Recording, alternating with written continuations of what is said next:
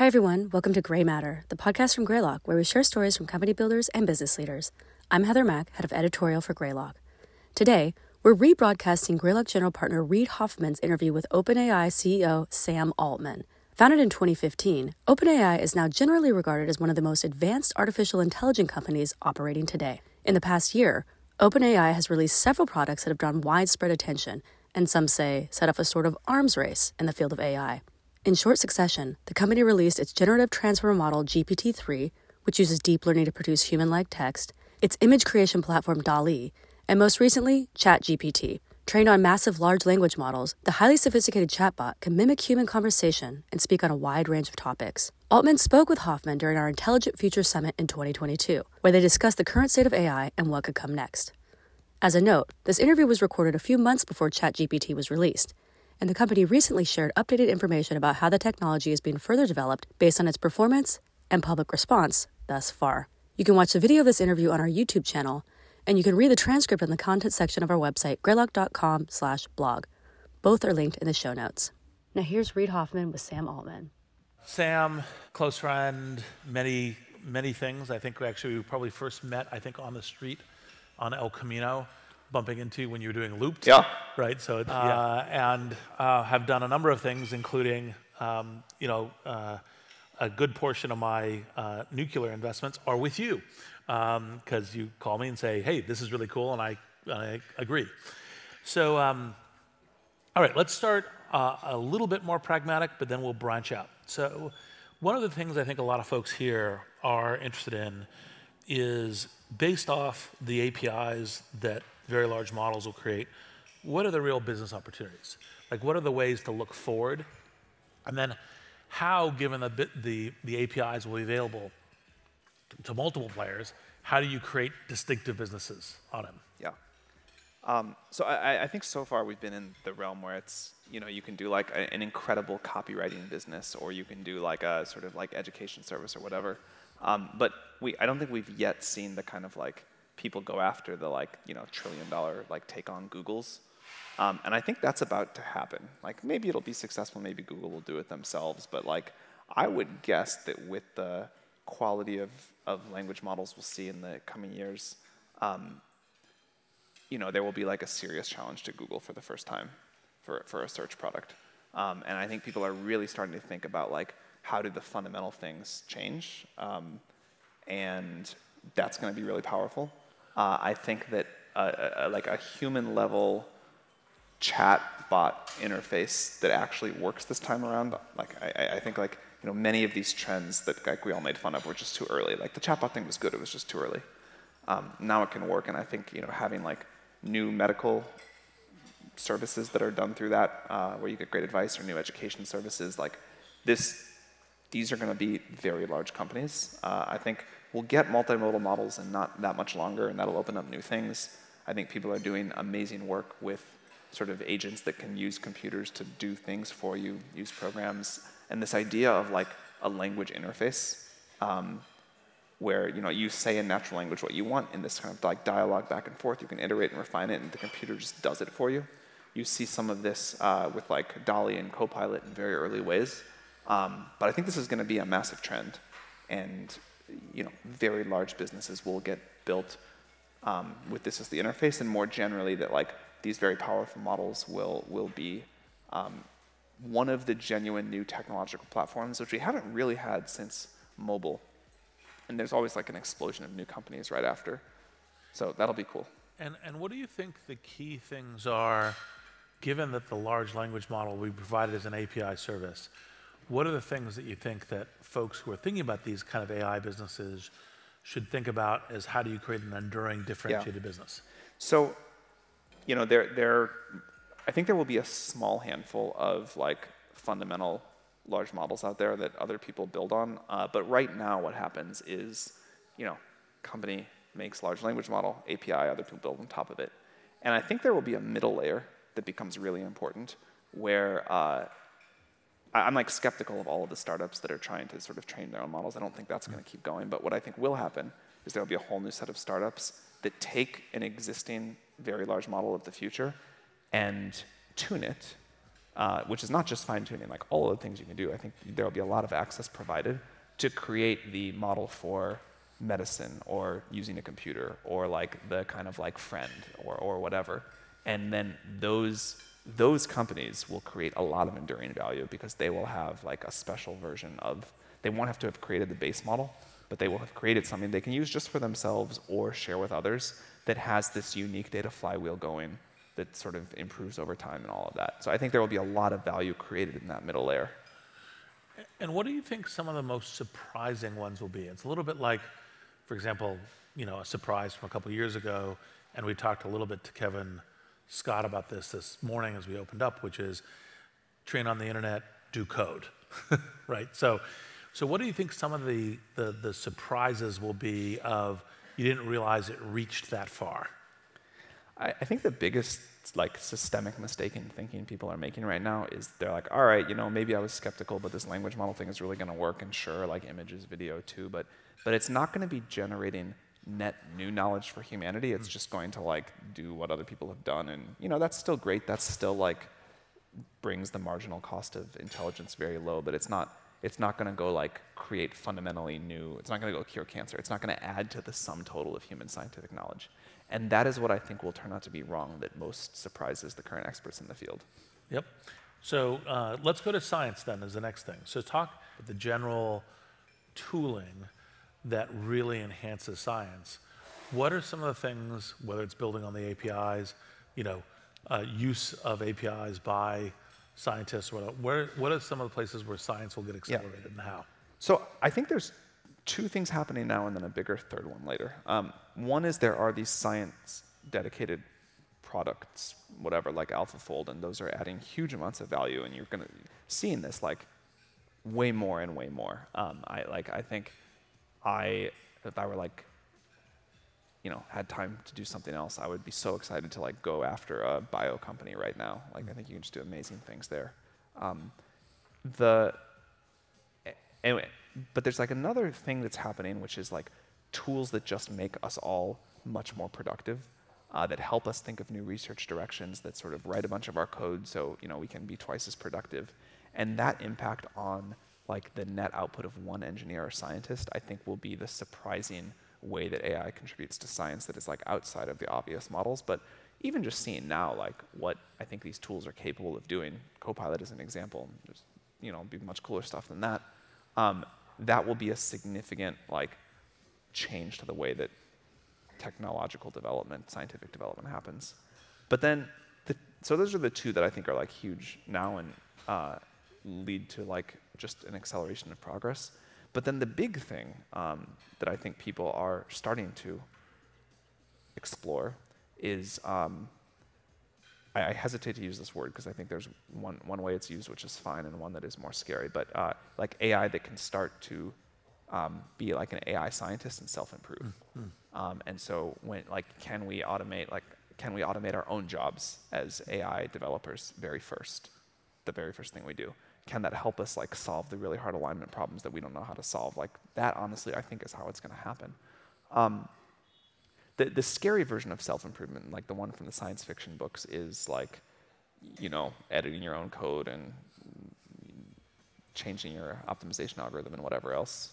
But there's a less scary version of self-improvement, which is like kind of what humans do, which is if we try to go off and like discover new science, that's like we come up with explanations, we test them, we think, like whatever process we do that is like special to humans.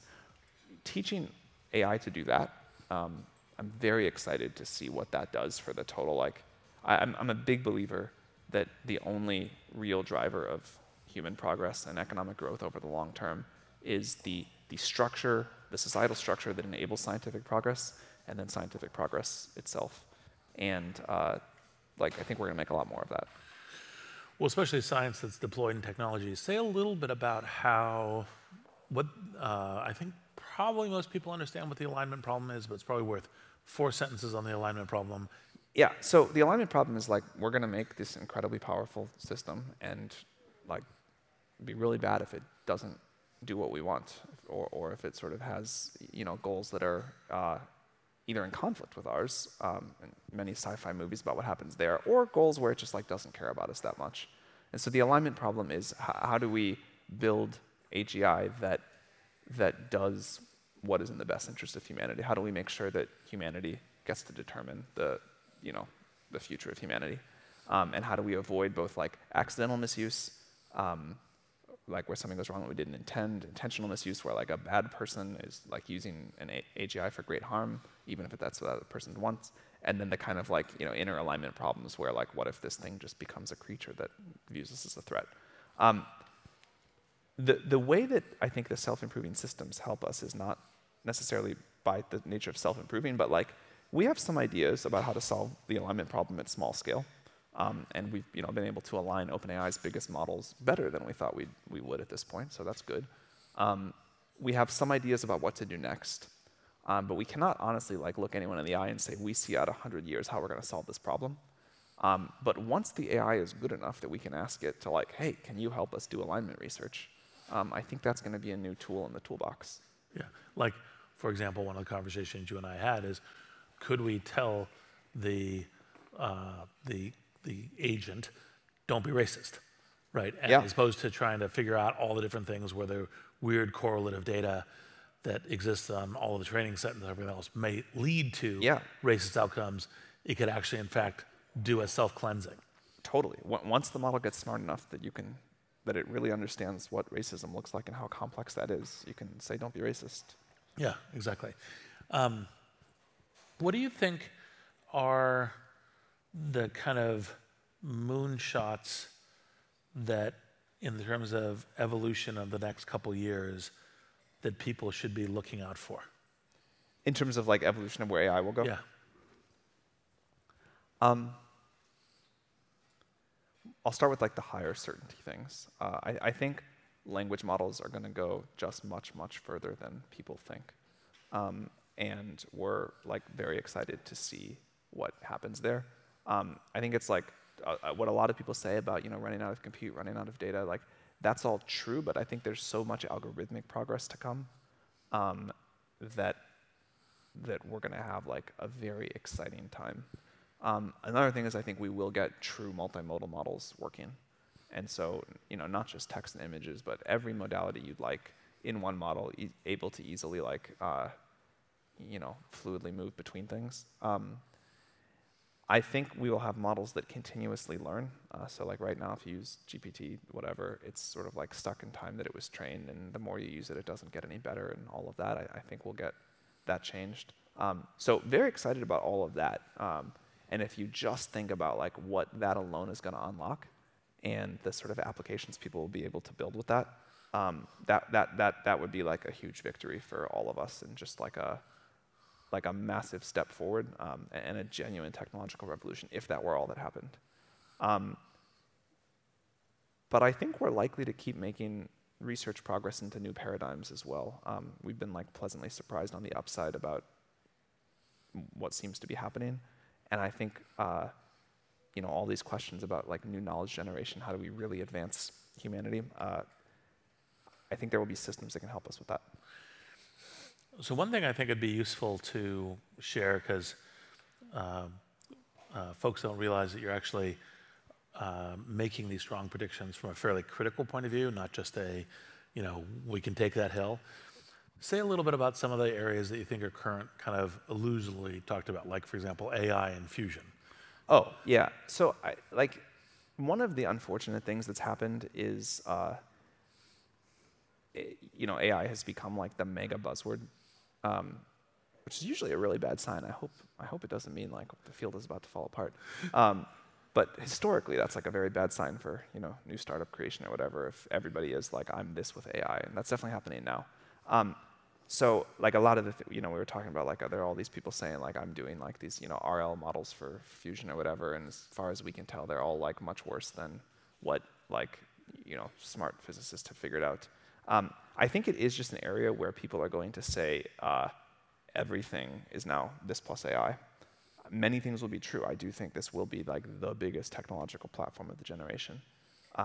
But I think it's like we like to make predictions where we can be on the frontier, understand predictably what the scaling laws look like, or already have done the research where we can say, all right, this new thing is going to work, and make predictions out from that way. And that's sort of like how we try to run OpenAI, which is do the next thing in front of us when we have high confidence, and take 10% of the company to just totally go off and explore, which has led to huge wins. And there will be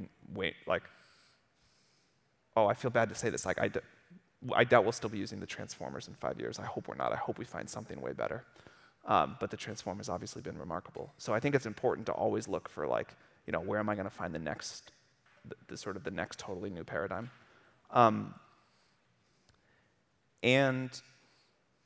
But I think that's the way to make predictions. Don't pay attention to the AI for everything. Can I see something working, and can I see how it predictably gets better? And then, of course, leave room open for you can't plan the greatness, but sometimes the research breakthrough happens.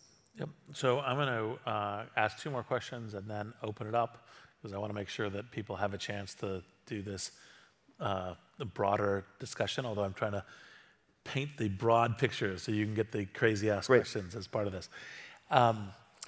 What do you think is going to happen vis-a-vis the application of AI to these very important systems, for example, financial markets? Because the very natural thing would be to say, well, let's do a high frequency quant trading system on top of this and other kinds of things. What is it? Is it just kind of be a neutral arms race? What's your thought? And it's almost like the Life 3.0 Omega's point of view. Yeah. I think it is going to just seep in everywhere.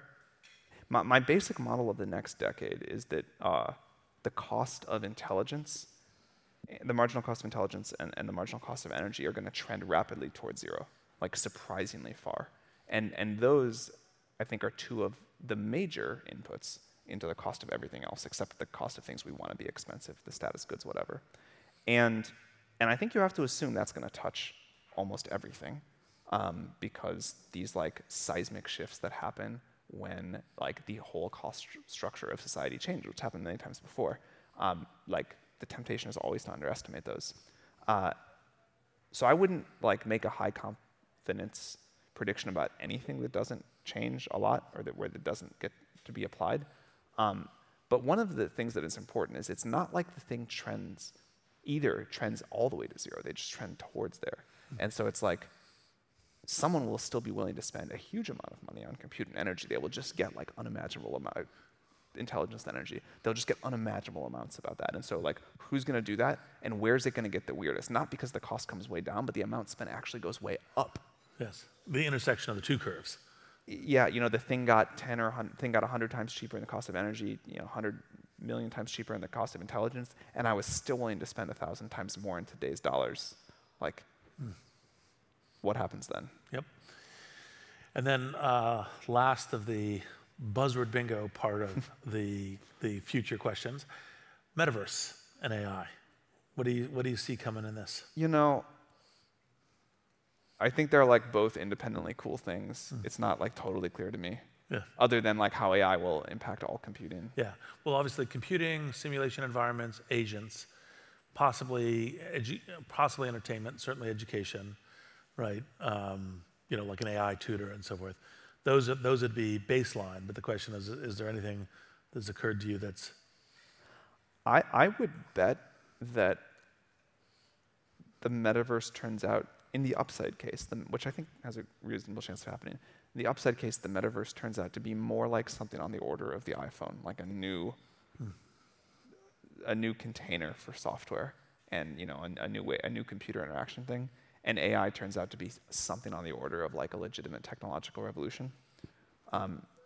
And so I think it's more like how the metaverse is going to fit into this new world of AI than AI fit into the metaverse. But low confidence. TBD. All right. Questions?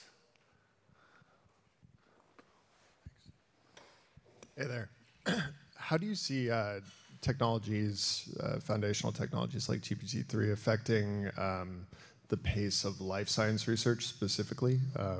You can group in medical research there and sort of just quickening the iteration cycles. And then what do you see as the rate limiter in life science research and sort of where we won't be able to get past because they're just like laws of nature Yeah. or something like that?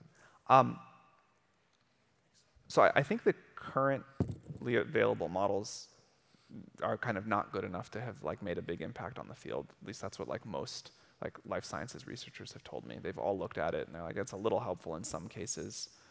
There's been some promising work in genomics, but like stuff on a benchtop hasn't really impacted it. I think that's going to change, and I think this is one of these areas where there will be these like new $100 billion to $1 trillion companies started, and those areas are rare. But like when you can really change the way that, if you can really make like a future of pharma company that is just hundreds of times better than what's out there today, that's going to be really different. As you mentioned, there still will be like the rate limit of like bio has to run at its own thing, and human trials take however long they take, and so I think an interesting cut of this is like, where can you avoid that? Like, where are the synthetic bio companies that I've seen that have been most interesting are the ones that find a way to like make the cycle time super fast, and that benefits like an AI that's giving you a lot of good ideas, but you've still got to test them, which is where things are right now. I'm a huge believer for startups that like the thing you want is low costs and fast cycle times. And if you have those, you can then compete as a startup against the big incumbents. And so like I wouldn't go pick like cardiac disease as my first thing to go after right now with like this kind of new kind of company. But using bio to manufacture something, that sounds great. I think the other thing is the simulators are still so bad. And if I were a bio meets AI startup, I would certainly try to work on that somehow. When do you think the AI tech will help create itself? It's almost like the self-improvement will help make the simulators significantly better. People are working on that now. I don't know quite how it's going, but there's very smart people are very optimistic about that. Yep. Other questions? And I can keep going on questions. I just want to make sure you guys had a chance at this. Here, yes. Great. Mike is coming.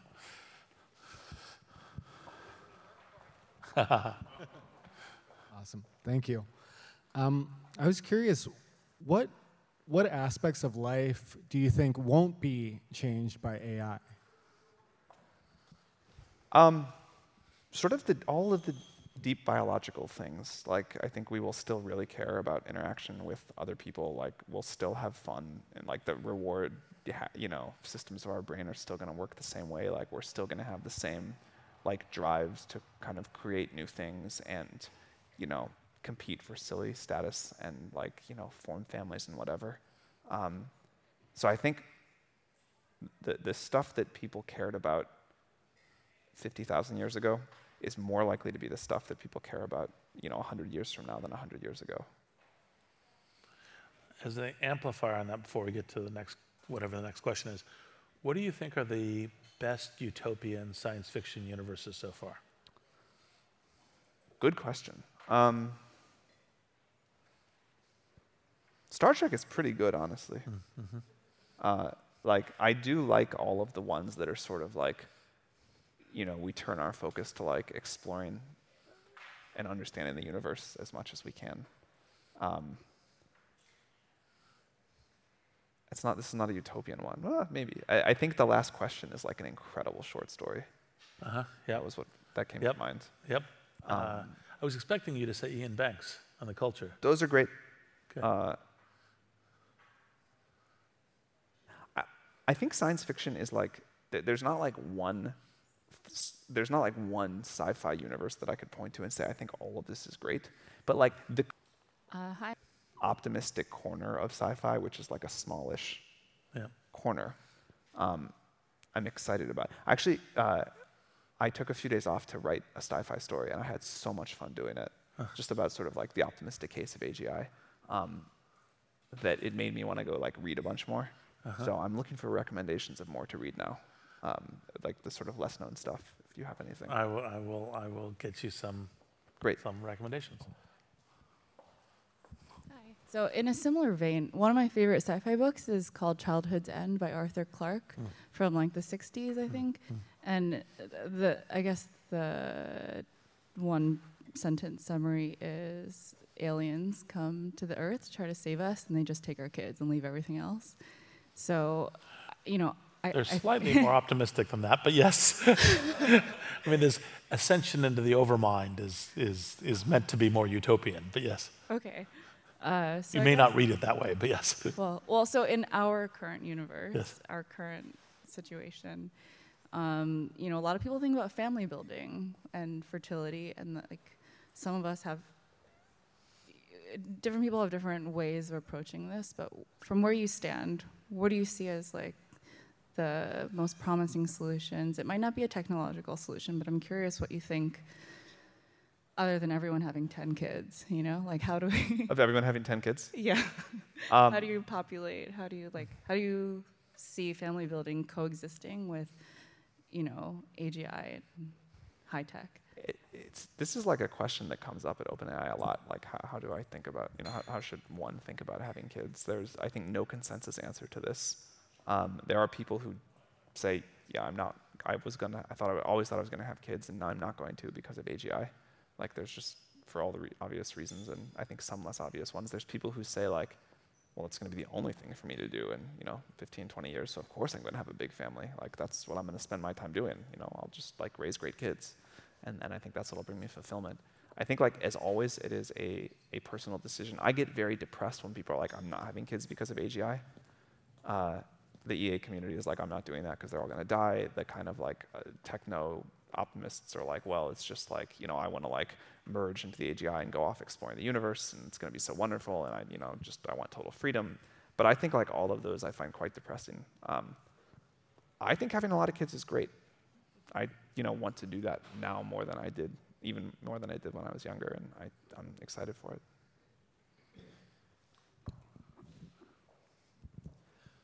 What do you think will be the way that most users interact with foundation models in 5 years? Do you think there'll be a number of verticalized AI startups that essentially have adapted and fine-tuned foundation models to an industry? Or do you think prompt engineering will be something many organizations have as an in-house function? I don't think we'll still be doing prompt engineering in 5 years. I think it'll just be and this will be integrated everywhere, but you will just either with text or voice, depending on the context, you will just interface in language and get the computer to do whatever you want.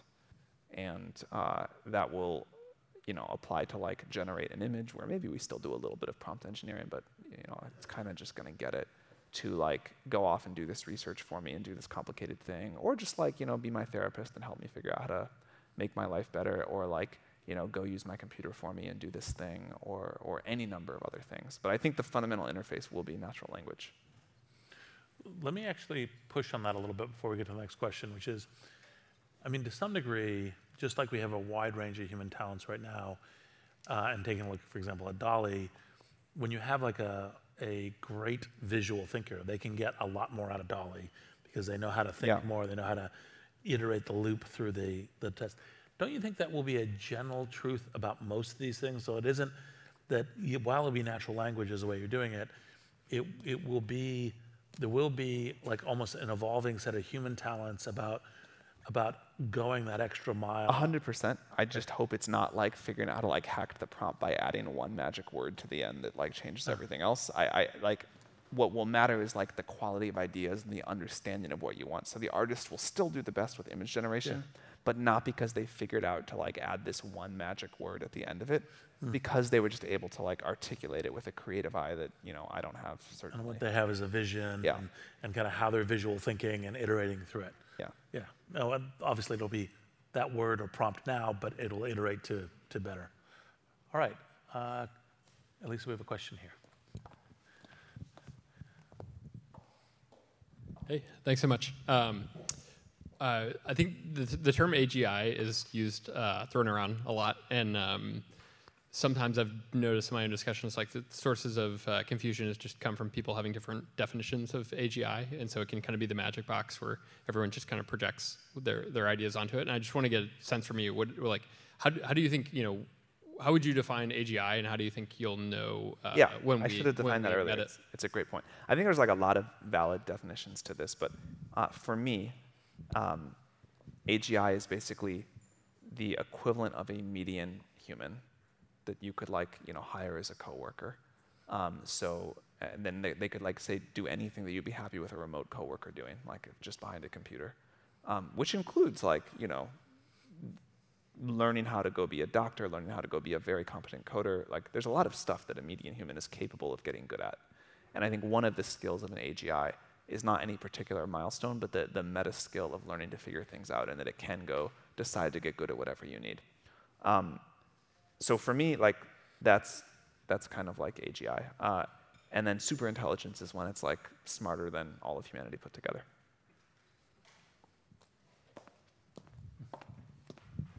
So did you have a question? Yep, great. Thanks. What would you say are, in the next 20, 30 years, are some of the main societal issues that will arise as AI continues to grow, and what can we do today to mitigate those issues? Obviously, the economic impacts are huge, and I think like if it is as divergent as I think it could be for like some people doing incredibly well and others not, I think society just won't tolerate it this time. And so figuring out when we're going to like disrupt so much of economic activity, and even if it's not all disrupted by 20 or 30 years from now, I think it'll be clear that it's all going to be. What is the new social contract? Like my guess is that the things that we'll have to figure out are how we think about fairly distributing wealth, access to AGI systems, which will be like kind of the commodity of the realm, and governance, like how we collectively decide what they can do, what they don't do, things like that. And I think figuring out the answer to those questions is gonna just be huge. I'm optimistic that people will figure out how to spend their time and be very fulfilled. I think people worry about that in a little bit of a silly way. I'm sure what people do will be very different, but we always solve this problem. But I do think like the concept of wealth and access and governance, those are all going to change, and how we address those will be huge. Actually, one thing, I don't know what level of depth you can share that, but one of the things I love about what OpenAI and you guys are doing is when they think about these questions a lot themselves, and they initiate some research. So you've initiated some research on this stuff. Yeah, so we run the largest UBI experiment in the world. I don't think that is, we have a year and a quarter left in a 5-year project. I don't think that's like the only solution, but I think it's a great thing to be doing. And I think like we should have like 10 more things like that we try. We also try different ways to get sort of input from a lot of the groups that we think will be most affected, and see how we can do that early in the cycle. We've explored more recently like how this technology can be used for reskilling people that are going to be impacted early. We'll try to do a lot more stuff like that too. Yeah, so the organization is actually, in fact, these are great questions, addressing them and actually doing a bunch of interesting research on it. So next question. Hi, yeah, so creativity came up today in several of the panels, and it seems to me that the way it's being used, like you have tools for human creators and going to expand human creativity. So where do you think the line is between these tools to allow a creator to be more productive and artificial creativity, say computational creativity itself? So I think we're seeing this now, that tools for creatives that is going to be like the great application of AI in the short term. People love it. It's really helpful, and I think it is, at least in what we're seeing so far, not replacing. It is mostly enhancing. It's replacing in some cases, but for the majority of like the kind of work that people in these fields want to be doing, it's enhancing. And I think we'll see that trend continue for a long time. Eventually, yeah, it probably is just like, we look at 100 years, okay, it can do the whole creative job. I think it's interesting that if you asked people 10 years ago about how AI was going to have an impact, with a lot of confidence from almost most people, you would have heard, first it's going to come for the blue-collar jobs, working in the factories, truck drivers, whatever. Then it will come for the kind of like the low-skill white-collar jobs. Then the very high-skill, like really high IQ white-collar jobs like a programmer or whatever. And then very last of all, and maybe never, it's going to take the creative jobs. And it's really gone is going exactly the other direction. And I think this there's an interesting reminder in here, generally about how hard predictions are, but more specifically about we're not always very aware, maybe even ourselves, of like what skills are hard and easy, like what uses most of our brain and what doesn't, or how like difficult bodies are to control or make or whatever. We have one more question over here. Hey, thanks for being here. So you mentioned that you would be skeptical of any startup trying to train their own language model, and you would love to understand more. So what I have heard, and which might be wrong, is that large language models depend on data and compute. And any startup can access to the same amount of data because it's just like internet data. And compute, like different companies might have different amount of compute, but I guess like they're big players, can have the same amount of compute. So how could a large language model startup differentiate from another? How would the startup differentiate from another? How would one large language model startup differentiate from another? I think it'll be this middle layer. I think in some sense, the startups will train their own models, just not from the beginning. They will take base models that are like hugely trained with a gigantic amount of compute and data, and then they will train on top of those to create the model for each vertical, and that those so in some sense they are training their own models, just not from scratch, but they're doing the 1% of training that really matters for whatever this use case is going to be. Those startups, I think, there will be hugely successful and very differentiated startups there, but that'll be about the kind of like data flywheel that the startup is able to do, the kind of like all of the pieces on top and below. Like this could include prompt engineering for a while or whatever, the sort of the kind of like core base model. I think that's just going to get too complex and too expensive, and the world also just doesn't make enough chips. So Sam has a work thing he needs to get to. And as you probably can tell with the very far-ranging thing, Sam always expands my boundaries, and a little bit unlike the when you're feeling depressed, whether it's kids and anything else, you're the person I always turn to for optimism. I appreciate that. Yes. So anyway, I think like no one knows. Like we're sitting on this like precipice of AI, and like people are like it's either going to be like really great or really terrible. You may as well like you gotta like plan for the worst. You certainly like it's not a strategy to say it's all going to be okay, but you may as well like emotionally feel like we're going to get to the great future, and then work as hard as you can to get there and play for it, rather than like act from this place of like fear and despair all the time. Because if we acted from a place of fear and paranoia, we would not be where we are today. So let's thank Sam for spending dinner with us. Thank you. That concludes this episode of Gray Matter. If you're interested in all things AI, check out the rest of our Intelligent Future content devoted to the topic. You can even hear the technology in action with Hoffman's Fireside Chatbot series, where he talks about AI with ChatGPT. And if you aren't already a subscriber to Gray Matter, please sign up wherever you get your podcasts. I'm Heather Mack. Thanks for listening.